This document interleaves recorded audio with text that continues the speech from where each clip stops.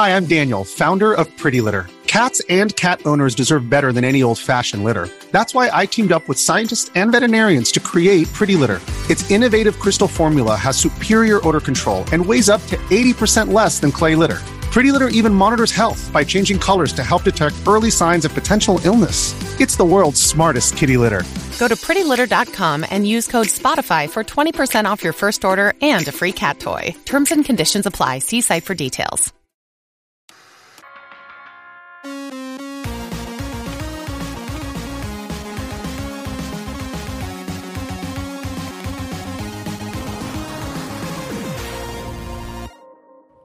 Hey, what's up, everybody? Welcome to this week's podcast.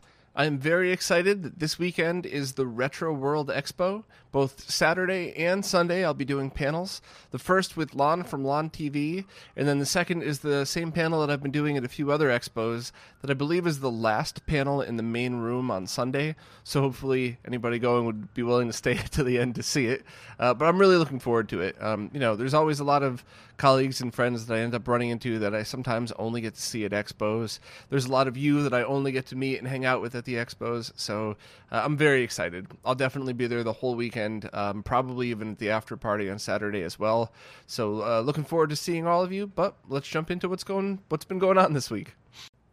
First up, Mark from My Life in Gaming posted a really great blog post on his thoughts about playing Super Nintendo on the Switch. Also, that accompanies the video that they recently released, which they're calling a casual analysis, which is funny because it's only casual in comparison to some of their deep dive videos. It's still a really good look at how to play, or how the SNES games play on the Switch. But overall, I think the statements just echoed that they're essentially free with the Nintendo Switch Online service, and if you look at it that way, they're great. They did a good job adding interpolation, so there's no shimmering. The audio delay isn't that bad, and it's overall what you would expect from a Nintendo Virtual Console service. So I guess their take on it, and I hope I'm paraphrasing this correctly, is that, I guess they wouldn't go out of their way to join Nintendo Switch Online to specifically play SNES, but if you already have Switch Online, and go ahead and enjoy them and know that it's a pretty decent experience.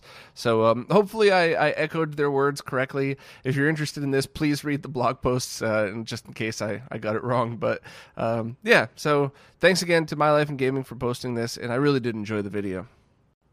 The team at Digital Foundry just posted a video about using modern PC setups on old CRT monitors.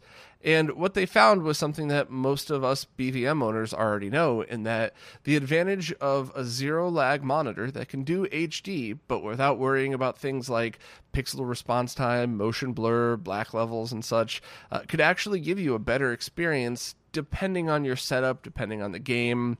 And it's something that, I've been making videos about this for years, even back when it was just a webcam in my old office. So, it's something that I personally think any serious gamer should keep at least one CRT in their arsenal of tools.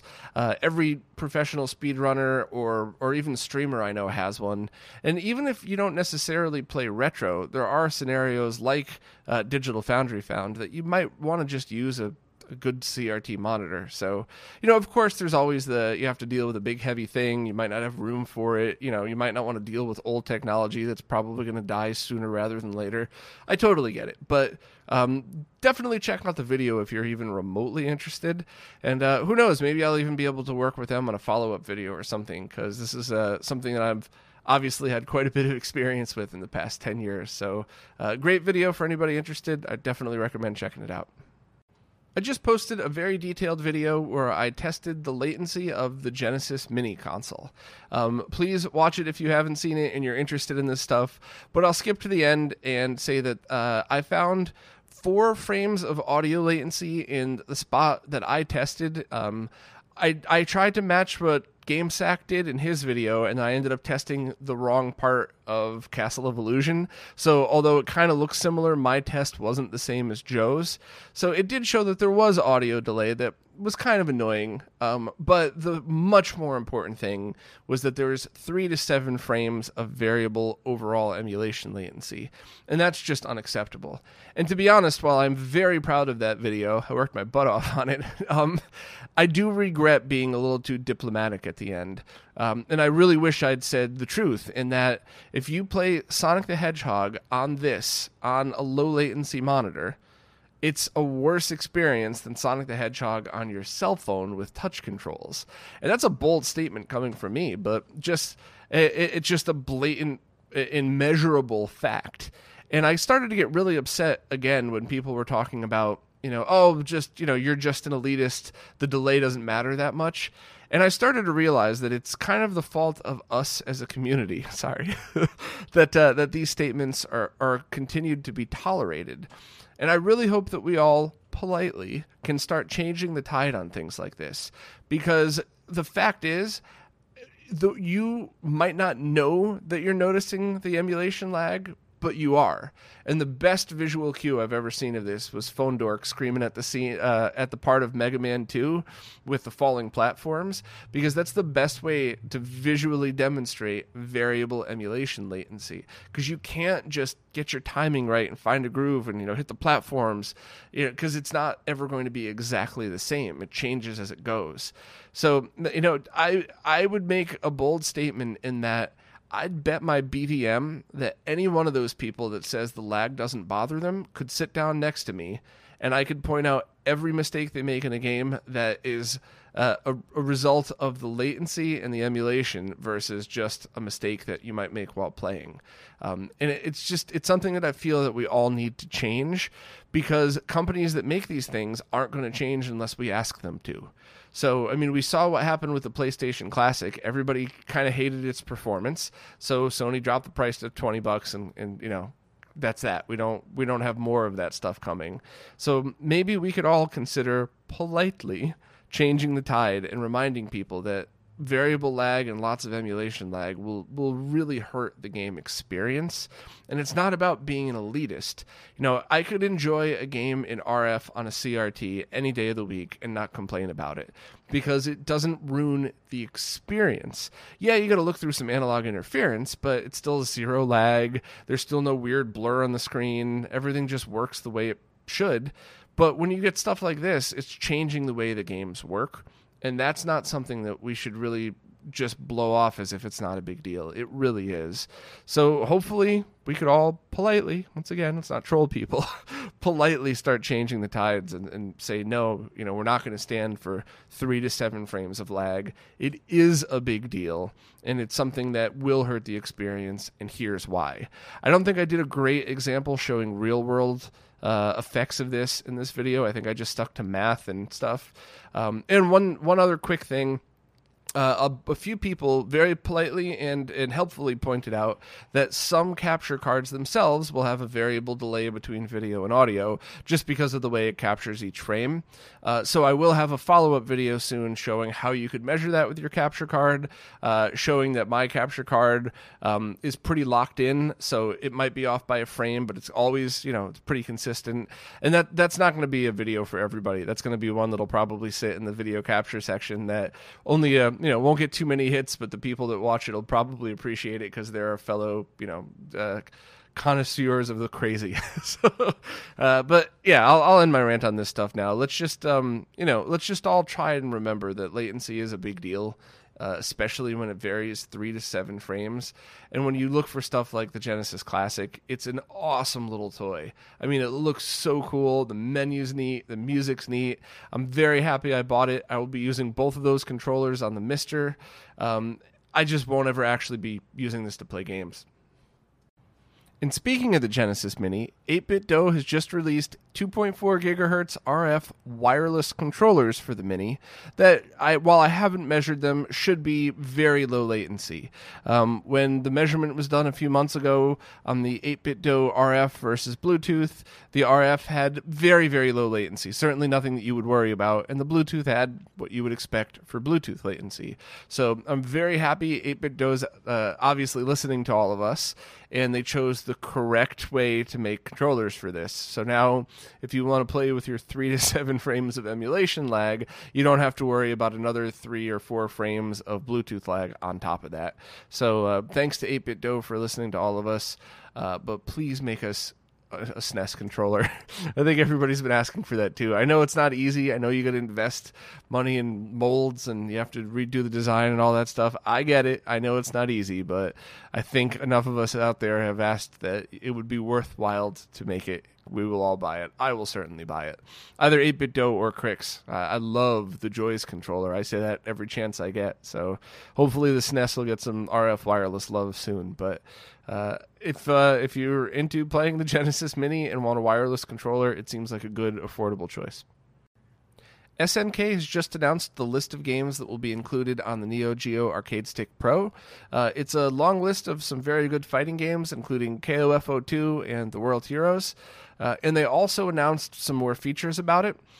First, the button layout is completely customizable, which is awesome because that's really the biggest complaint I heard about people. I heard people talking about, and that they wanted to lay out the buttons the way that they were used to for playing Neo Geo. So I guess that's not an issue anymore, and I'm really glad to hear that. Also, both the joysticks and buttons are equipped with micro switches, so it will feel like an authentic Neo Geo. And also, it looks to be in 720p with options for scan lines. So, hopefully this thing will turn out all right, but I guess we'll have to wait and see once it actually comes out, and I'll do the typical lag testing, and also I'll get some controller experts in to really get their opinion on these things to see if it's what would be considered a pro-level controller or if it's just a fun controller that people might enjoy. I saw a couple of great videos about Link's Awakening for the Switch, so I wrote a post and wanted to talk about some of the points of those videos here because I thought it was worth sharing. First, John Linneman from Digital Foundry did a great review of the game and pointed out some really wonderful things about it, as well as some shortcomings involving dynamic resolution and the frame rate. He found that in certain sections of the game, both dropped significantly, and it was very noticeable. And on the other side of things, Modern Vintage Gamer did a full analysis of it and also tried overclocking the Switch and found that it didn't really give you any performance upgrade over not overclocking. He feels that it's the memory clock, which is locked on both the Switch and the Switch Lite, so you also can't get any more performance using a Switch Lite, the newer one.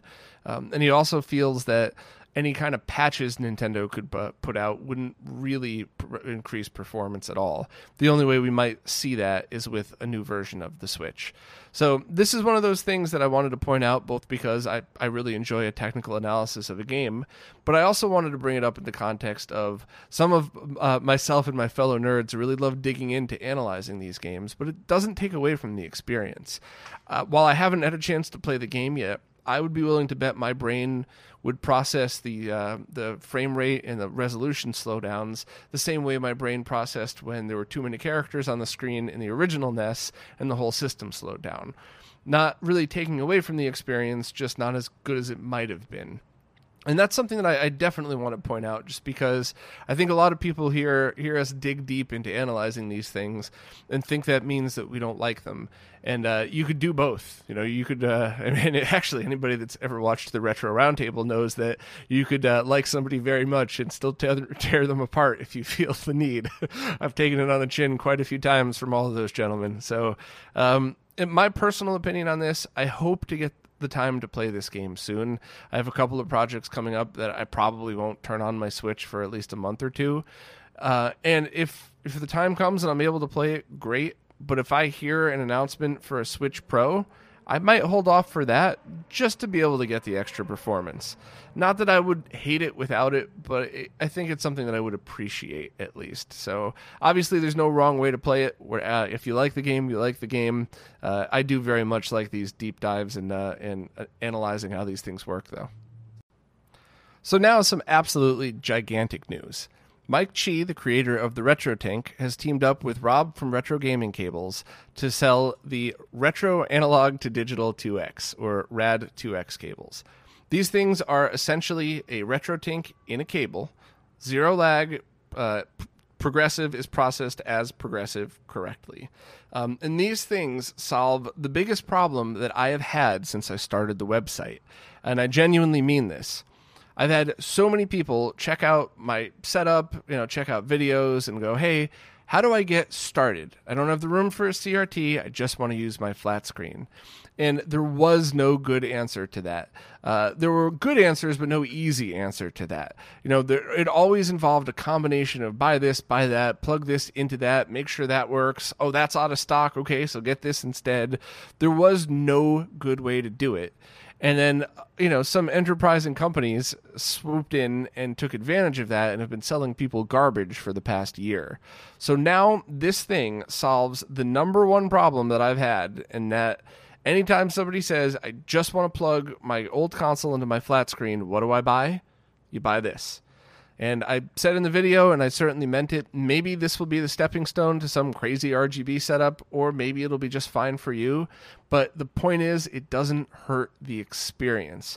And that's what I keep trying to get through to people, and I'm going to have a video in about a month that I hope really goes into depth on this, because something that's not the sharpest picture or something with analog interference on it, whatever, it's not a big deal. It's not going to change the way the game works. Just like playing on a CRT in RF versus playing on a CRT in RGB, it's the same game. Versus on flat screens, where if you have something that has lag, I already ranted about that, so I won't go again. And of course, processing progressive as interlaced straight up gives me a headache. So the fact that we have an easy answer to this is very exciting to me. I checked out the comments in the video, some really awesome comments in there. I mean that, I'm not being sarcastic. And it seems that most people got this immediately. If you already own a BVM and an OSSC, this probably isn't for you, but now you have something that you could recommend to your friends just starting out. Also, a bunch of streamers said that this is probably a great solution when they're using games that switch between resolutions quickly, because even though their OSSC setup is amazing and they love the quality, there is a delay when you go into the menu and exit the menu on games like Chrono Cross and Silent Hill, which I showed in the video. It's way faster. So, there's certainly good uses for this thing other than just beginners, but that's really the focus. And, that's the biggest hurdle coming into this, is just how do people get started. The only two things I want to comment out about really quickly that I think people misunderstood. I wanted to get the point across in the age of zero attention span. So the thumbnail says the only retro HDMI cables worth buying. Some people misunderstood what I meant by that. That was just a direct shot at Pound for the junk that they sell. What I think some people might have thought I was referring to other stuff. I certainly don't mean anything else, especially good products like the Gecko from the Behar Brothers and stuff like that. I was really just taking a shot at Pound. So, if that's offensive, it's not going anywhere, but please don't misunderstand. I'm not trying to backhandedly insult anybody else. And the only other thing that I think is worth talking about is the lack of S-Video support. So if you've heard enough of this, of the Rad2X, just skip to the next section. But it is something that I really feel is worth talking about because there were so many questions. So these cables take RGB and output 480p HDMI. And then the only question was, well, what about with the Super Nintendo cable? Because you're going to run into people with the minis, you're going to run into people with N64s. So by defaulting to composite video, now you take care of all those people. So same exact answer before. If somebody asks, hey, I have an N64 that I just want to play on my TV, what do? $50, buy this thing and you're done. As soon as you plug it in, it searches for RGB, and if it doesn't find it, it goes to composite. And let me walk through as quickly as I can the scenarios in which this would matter. So all the way back to the AV Famicom, I could totally see a scenario where somebody owns that and is getting ready to do an sRGB mod but hasn't yet. Beautiful. Grab one of these, play for composite now, go RGB later. And there was no S-Video offered on the AV Famicom, so it wouldn't matter. For SNES and Super Famicom, all of the fat versions output RGB, so you're good to go there. The Mini doesn't output RGB or S-Video without a mod, so you would have to go to composite anyway. On N64, don't forget, these are region-free cables, so it doesn't convert it. PAL in, PAL out, NTSC in, NTSC out, but it'll work worldwide. And some PAL N64s have issues with S-Video. So to have a universally working cable, it's definitely the smarter move to just have that default to composite video. And to be honest, the N64 is the only console out there where I genuinely don't think there's a huge difference between composite and S-Video. I'll have a follow-up video whenever the pre-orders are opening for the NES one, just to show people exactly what I mean by that. But it's not that big a deal. At least not nearly as big as something on like the one-chip Super Nintendo. And then, of course, you have the GameCube. But as I said in the video, please consider GameCube support just a bonus. GameCube was never in Mike's mind when he designed this thing. It's just a fun bonus that it also works with it. And there's not many scenarios in which I would recommend it for the GameCube, simply because you have things out there like the Carby. You can get, for a very reasonable price, HDMI or component, and have every resolution with a digital-to-digital GameCube, GC video chip in there. So it's just, it's in the scenario of, excuse me, if you have a PAL GameCube that doesn't have the digital output port, it might be a help for you because you get RGB out and you're good to go. Not really a help on NTSC GameCubes because, it would default to composite, not S-Video, but there's just so many other solutions for the GameCube. So that's why I said, consider it a bonus for the GameCube. And that's also why there's not going to be S-Video support. Because if you really take the reason why these cables are being made into account, then it's just kind of no point.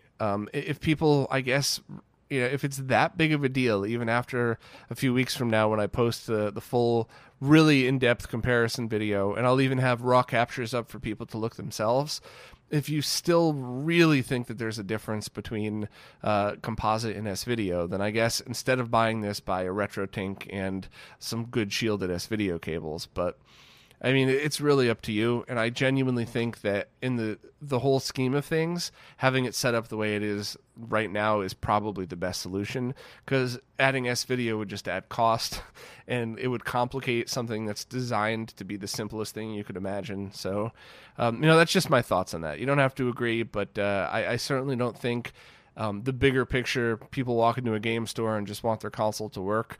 I think having a $50 device that can do all of that without worrying about it, that's just the best bet. So hopefully I didn't ramble too long on this. I'm just very excited because now I finally have a good answer to the question, how do I get started?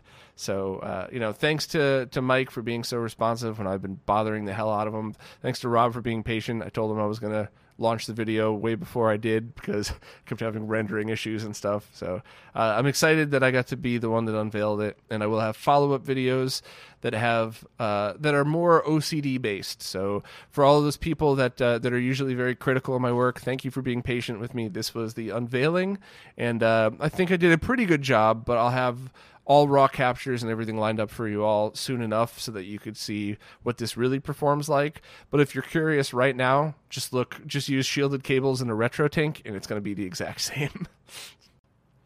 And another pretty giant announcement. Dan and Christoph, the creators of the very amazing DC HDMI, have just announced the PS1 HDMI. So it's exactly what you might think. It's an internal mod, much like the DC HDMI. No cutting will be required for this because it'll go where the serial port is, and it's compatible with 5000 through 7000 series PlayStation consoles. All of the features haven't quite been confirmed yet, and neither is the pricing or availability. But if you've used the DC HDMI, you could probably have in your head all of the amazing features that it might come with. They are targeting early next year for a release date, and they also wanted everybody to know that this is not going to be instead of their PS2 HDMI. They showed that off at Too Many Games this year. This is just a better stepping stone. So they're going to launch this first and then kind of learn from this and then finish off the PS2 project. But just a reminder, the PS2 HDMI will also play PS1 games, and as long as you use the right model PS2, then it'll play them pretty perfectly. Very, I'm sure there's OCD nitpickers listening right now. There's a few little differences, but for your average person, it's going to be identical. So, if you were holding off for that, don't worry. They're still going to work on it. It's probably just a slight delay so they could do the PS1 HDMI first.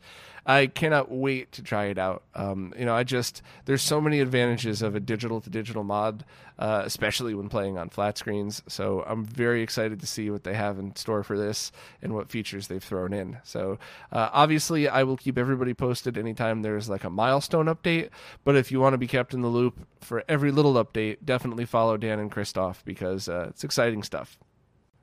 James from Retro HQ has just announced an Atari 7800 ROM cart.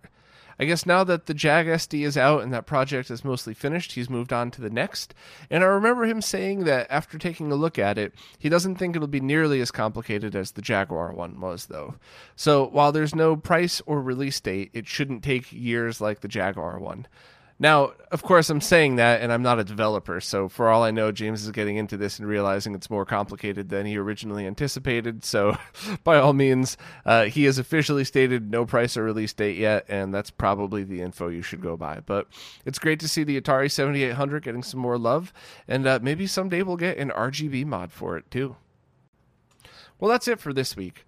I actually had a few other things that I really wanted to talk about, but nothing like pre-orders. So don't worry, you're not missing out. I'm not I'm not falling behind on something time sensitive, but there were a bunch of other cool things that I'll get back and start writing next week. I've just been so busy with these videos and there's a few more coming. So hopefully I can make a big splash with the next one as well, but I guess we'll see how all that goes. But anybody coming to Retro World Expo, definitely tweet at me, look for me. I'll be walking around, depending on which day it is. I'll probably have a beer in my hand, so please come over and say hi. I really love meeting everybody. And as always, thanks so much for everybody that watches and listens. I'm really happy that I get to do these things, and I hope to continue to do it. So thank you very much, and I'll see you next week.